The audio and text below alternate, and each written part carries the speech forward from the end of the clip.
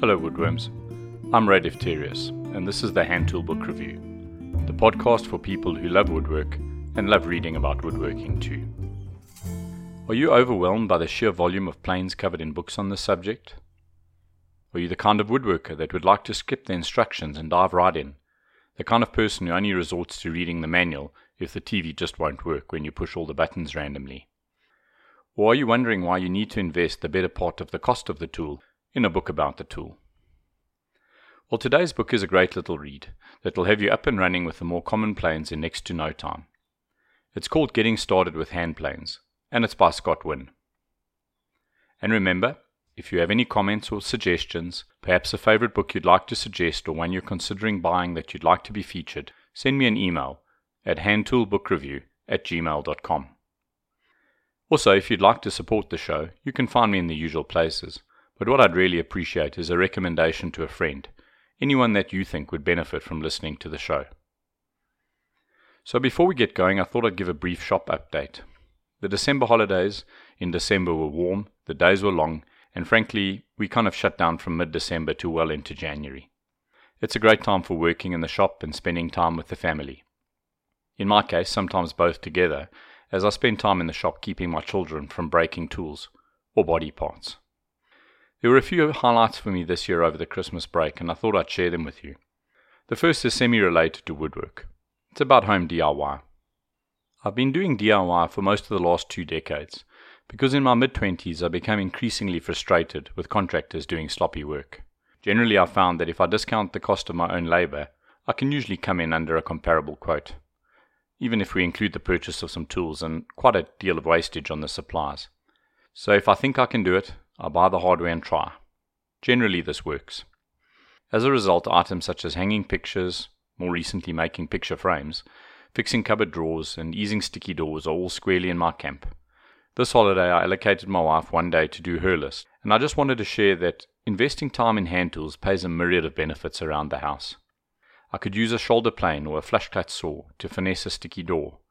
Broken drawers were put back together with a replacement part, and that part had been cut by hand, plain to fit, and clamped back together.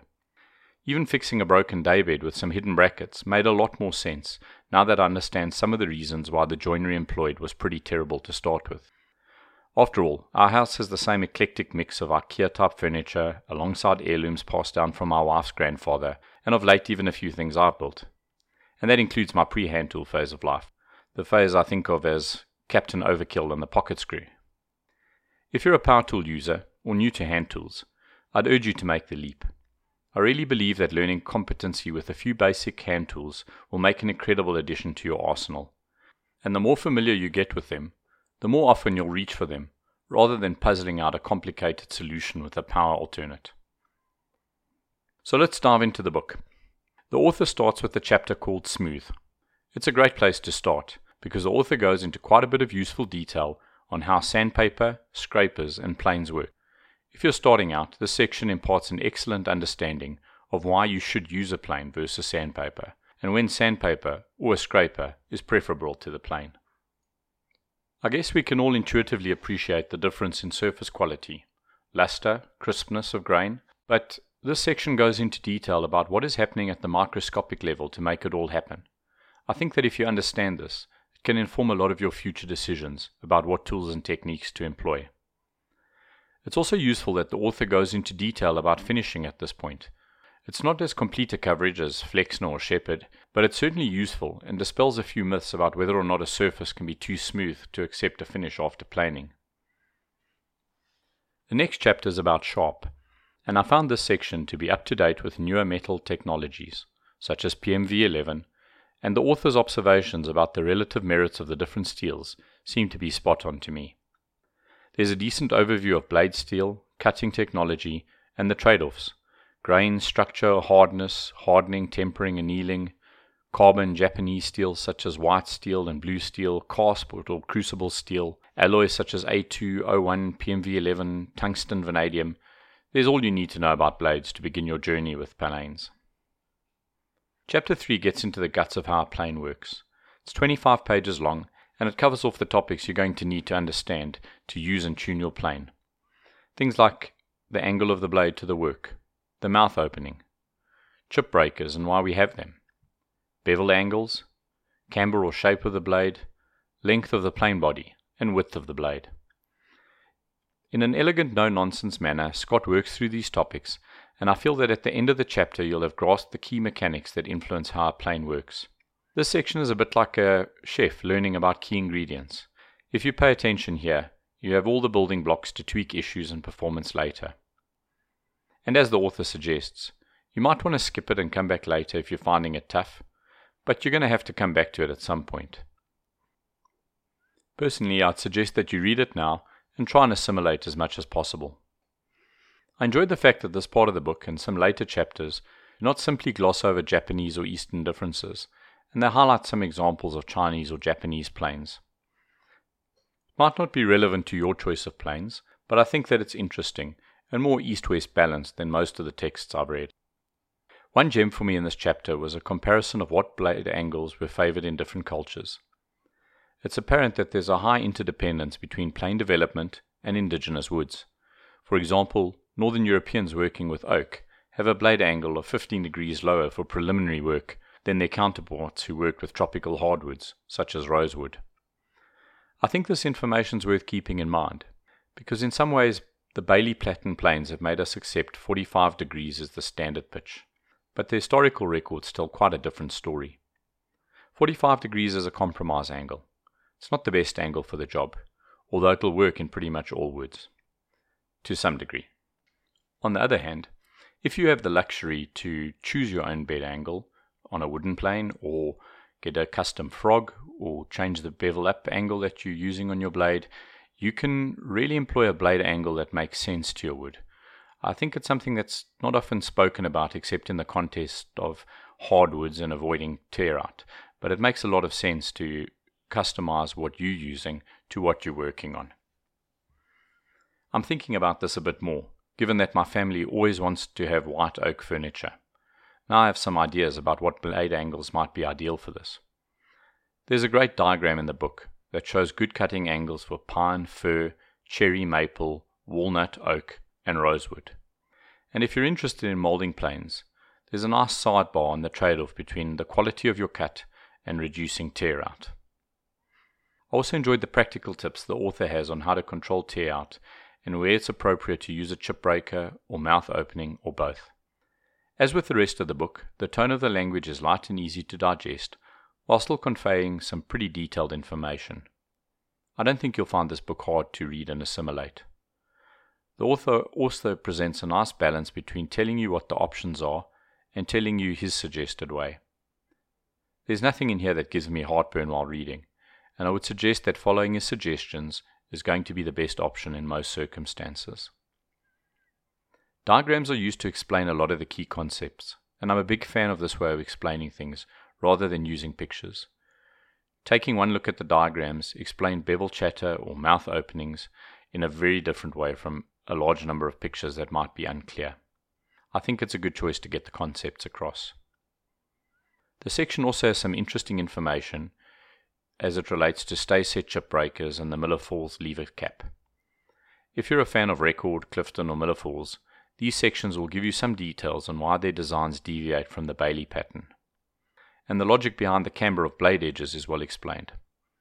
The author also cross-references the types of planes that will benefit from different cambers in this section, so it makes it easy to jump forwards in the book if you're interested in a particular type of plane. The final part of the chapter shows the typical wave-type diagrams of how a plane works, covers off the hollow ground and how this affects the bevel, and discusses the mystery of how flat is flat enough with reference to the sole of the plane. Width of the plane blade is also covered, and throughout the chapter the importance of sharpness is highlighted repeatedly. Practically, this kind of repetition makes sense in stressing the, least glamorous aspect, but probably most important aspect of plane fettling.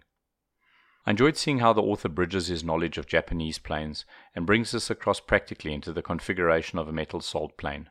I think it would be pretty difficult to get a metal plane into the exact configuration of the diagrams, but the crossover from the Japanese is quite important, and it gives you a good idea of, if you have an out-of-true sole, where you should be focusing your effort. The anatomy of a hand plane and some basic history is covered next. The shortcomings of different styles of frogs are covered, So if you're trying to make up your mind between a Bedrock or a standard one, this should answer any questions you have. There are quite a few pictures here of newer planes, such as the Veritas and Lie-Nielsen models, and I find it refreshing that this does not feel dated. Custom frog angles are also covered, as well as Bailey versus Norris lateral adjusters. A new piece of trivia for me was that the Primus adjuster used on wooden planes made by EC Primus Company uses a spring to reduce backlash, and this topic is covered, as well as the ease of lateral adjustment. I feel that this gives a good balance of perspectives, and like the type of steel you choose for the blade, it's more about personal preferences than a definitive and absolutely best option. I also now know why a screw-down cap iron is so prevalent on Norris-style planes, particularly the bevel-up planes. There's some good info here that I think prospective owners of a bevel-up plane should read. An interesting segue is the progression of thin blades. Initially they were marketed as being easier to sharpen, but in reality it was a purely commercial decision and a race to the lowest cost possible. If you've ever tried a freehand sharpen or worked with gnarly wood, you'll definitely appreciate the thicker blades. Let's be honest, there's a reason that when you go to Ron Hock or another premium blade maker, you don't see them advertising wafer thin blades as a premium line. I feel that in the main the author is balanced on any comparative technology, with the possible exception of bevel-up planes. I use bevel-down and wooden planes myself, but I do think that for many, a premium bevel-up jack plane could be all the plane you need. This chapter could have done with a bit more in terms of a balanced perspective on those planes. To be fair, in chapter 6 the author does discuss them a bit more in terms of which planes to buy, but I would have liked a bit more detail here early in the book. The pros and cons of corrugated soles are covered, and there's a nice picture of a bamboo oiler, which beats my rag in the can hands down. I might go and make one of these one day. Chapter 5 is where we really get into the meat of the bench planes. No surprises, the first picture is of a number 7, a number 5, and a number 4. Personally, I feel that the number 3 is underrated as a great little smoother, and having built a full collection of models from number 3 to number 8, I think that a 3, 5, and 7 are an excellent choice. I ended up with the 2, 4, 5, and 7, but if I'm honest, the 2 and the 4 could easily have been replaced with the 3, or even just the 2 maybe. Smoothing requires very little flattening, so the smaller plane is definitely worth considering. On the other hand, the number 4 and 5 are virtually guaranteed to turn up in a garage sale or a visit to an antique woodworking store, so the 4 is certainly easier to find. Triumvirate, the 3 that jointly rule. It's a quote from the book, but it's exactly of how I think of these planes. You might want more planes for niches, but these 3, a block plane, a router plane, and some kind of rabbet plane, should cover off virtually 100% of your joinery requirements. And maybe a scrub plane, if like me, you enjoy working from rough milled lumber and don't use any power tools in the shop. Try and remember this every time you see a set of planes in a plane till. The treatment of each type of plane here is excellent. You get everything you need to understand, and there's no superfluous information. There's all the things like camber, projection, blade width, how to set up the chip breaker, and what the purpose of the plane is. Effectively a guide to making sure you use it for what it was made to do, and tune it appropriately. When I see someone new to planes becoming frustrated with them, it's invariably because they're using the wrong plane for the job. Trying to hog off wood with a joint or a smoother is an exercise in frustration. Likewise, don't try truing with the smoother. In the middle is the beloved jack, a plane that frankly can do everything pretty well. If you've got more self-restraint than me, there's no harm in just buying a jack and using it for all 3 primary purposes: truing, removing, and smoothing. Whether it's old or new, wooden or metal, this tool has an incredible versatility and range. Then we're off to the jointer, and as he did at the start of the book, the author covers what is happening at the microscopic level with particular reference to glue-ups. I thought this was a good approach, as it's relevant, and the one area where I would suggest hand planes shine versus machine work. A mediocre job on an edge with a plane is still generally going to give you a much better glue-up than an entry-level machine tuned perfectly. I like the diagram that shows you how to get the ideal blade shape. It'll definitely help you set things up correctly. And then smoothers, the final member of the triumvirate. Planes from 2 to 4.5 are discussed here, as are larger planes for smoothing panels. I agree with the author's perspective that more than any other category, your choice of smoother is a personal choice. I think this is part of the mystique of hand planes. Wood is by no means homogeneous. What you're working on is going to be different from anyone else, and consequently characteristics that you find important are not relevant to others, and vice versa. Initially in my career, I went with a Paul Sellers recommendation and used a 4.5 as my initial smoother. I bought the PMV 11 blade from Veritas. He's a far more accomplished woodworker than I, and I'm sure he's got years of experience. But I'm still not a huge fan. My record is up for sale, and I've transferred the blade over to my jointer. Conversely, my number 4 and my number 2 are getting a lot of love. Chapter 6 is an absolute highlight of this book, or any book on hand planes for this matter. The author starts with some questions. If I were starting out now from scratch, what would I choose for my first plane? For my second, how would I build an effective set of planes that would serve my style of working? So the author starts with a block plane, then a low-angle jack, and there's some discussion on your first smoother. I think that the author's advice is sensible, and I agree with most of it. Again, I'm not an expert, but I love a little 102 block plane without an adjustable throat, and it flies straight against everyone's advice of going with one with an adjustable throat. But you really can't fault the order the author suggests, and his advice is relevant, sensible, and up to date. There's one more caveat I'll add here. The author's quite frugal, and his advice is practical. But you might want to temper this with the buy your last tool first maxim. In the long run, it's cheaper to buy a premium Lie-Nielsen smoother than it is to buy 3 other planes on your way to buying the same premium Lie-Nielsen smoother. Test the advice against your commitment to hand tool woodworking, your OCD tendencies, your disposable income, and your personal definition of value. If you're tempted to buy premium, buy where it makes a difference. Smoothers definitely, jointers maybe, and jacks only if you're using them for a range of functions, or if you really place a premium on having a matched set of planes on the wall. Another area I differ a bit from the author is the focus on blade angles. If you're working on traditional hand tool woods, I'd suggest investing in proper sharpening equipment is a much better investment than initially investing in multiple blades or frogs. There's a Japanese research video showing the effect of a closely set chip breaker with a proper angle at a microscopic level, and the results are impressive. I think the bottom line is I'd focus on sharpening properly rather than obsessing with presentation angles. Buy some good diamond blades before you buy your first frog. Again, just me and my experience, and oak, cherry, walnut and pine are my go-to woods in the workshop. If you're different, maybe that 55 or York angle pitch frog makes a lot more sense for you than it does for me. It might sound like I'm critical of this section, but these are just minor gripes and I'm just sharing some of my experience. I find this section to be incredibly well balanced, and I like the fact that wooden planes are given their due for tasks that they excel at. The book, however, won't pander to your love of Eastern planes, but there's another book by the author, Discovering Japanese Hand Planes, that might be of interest to you. I'll admit I haven't read it, but I did seriously consider buying it to add it to this mini-series on hand planes. Ultimately, I decided not to, and it's because I haven't used Japanese planes, and I didn't want to go out and buy a set of them and then give them a cursory use and then evaluate a book against them. If it changes in the future, I'll give his book a go, and I'll get back to you guys on my experience with Japanese planes. But at the moment, I'm pretty much in love with my Lie-Nielsens and my wooden planes that I've been making myself. Setting up and tuning are covered in about 25 pages for Bailey planes, and there's a few dedicated pages on setting up rabbet and block planes.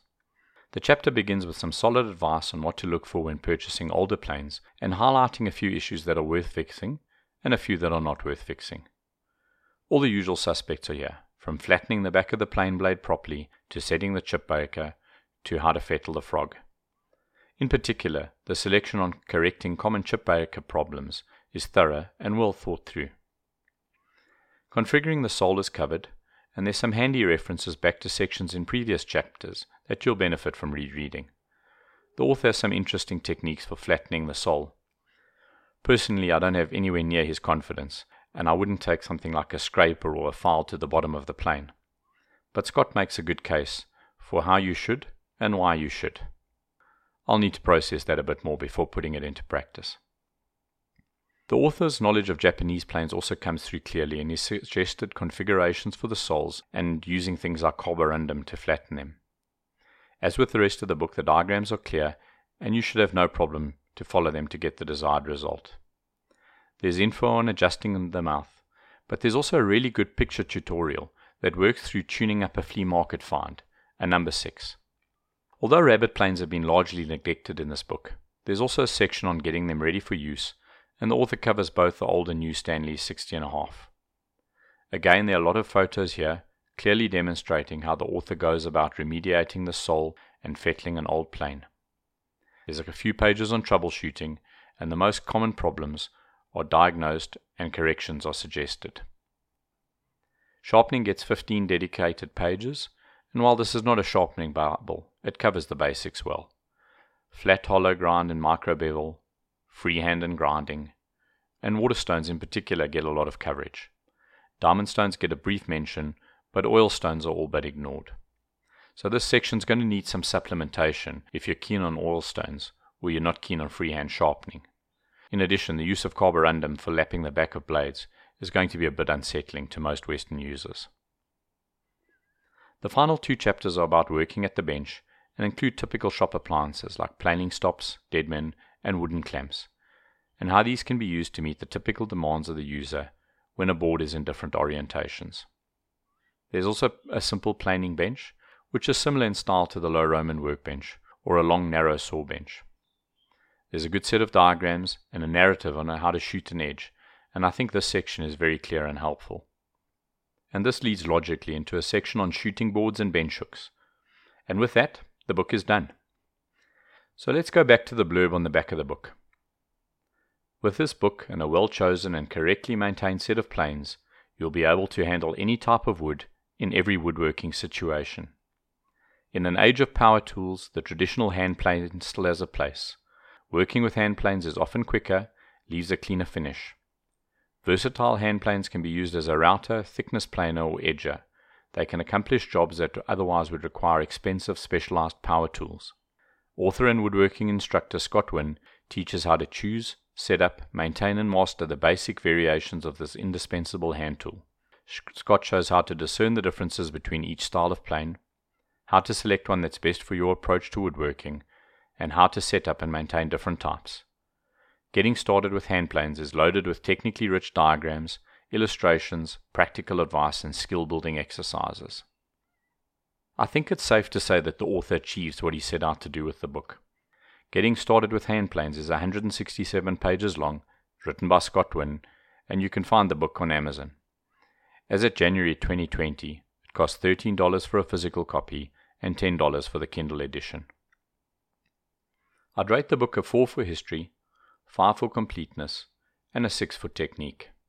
So overall the book would be about a 6 out of 10 for me. And even then, only in the bench and block plane category. That sounds like quite a bad rating, and it begs the question, why have I selected it for a review against Schwartz and Hack? I guess that in essence I still consider this book to be a surprisingly useful introduction to bench and block planes, and I really enjoyed it when I read it. It punches above its weight in quite a strange way. The chapters feel easy to read and cover the essence of a lot of important concepts. So weirdly enough, the book feels comprehensive and light at the same time. If I went back to the start of my woodworking career and I had to choose only one book about planes, well, to be honest, you could do better.